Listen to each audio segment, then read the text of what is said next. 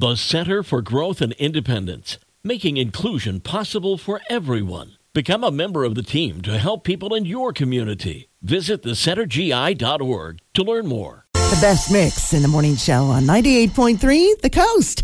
Music news kind of bustling this Monday morning. I'm Ginger Martin.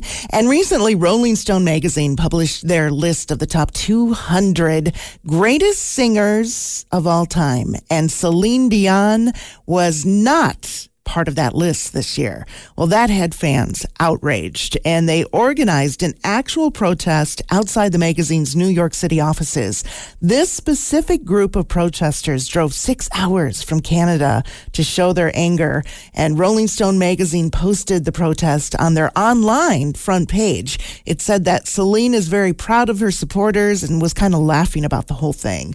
Rod Stewart lost another family member just 2 months after losing his oldest brother, who is 94, by the way.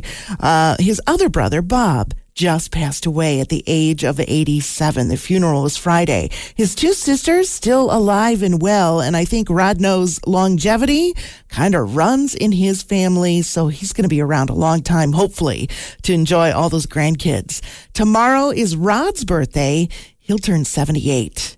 And if you love Billy Joel and Stevie Nicks, you probably know they've paired up for a short concert run this year. It's called Two Icons, One Night. And due to popular demand, they just added another date to their tour, I think making 6 or 7 concerts for the year.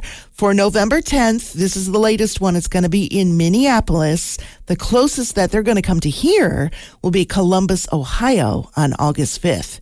And that's your music news for your Monday on 98.3 The Coast.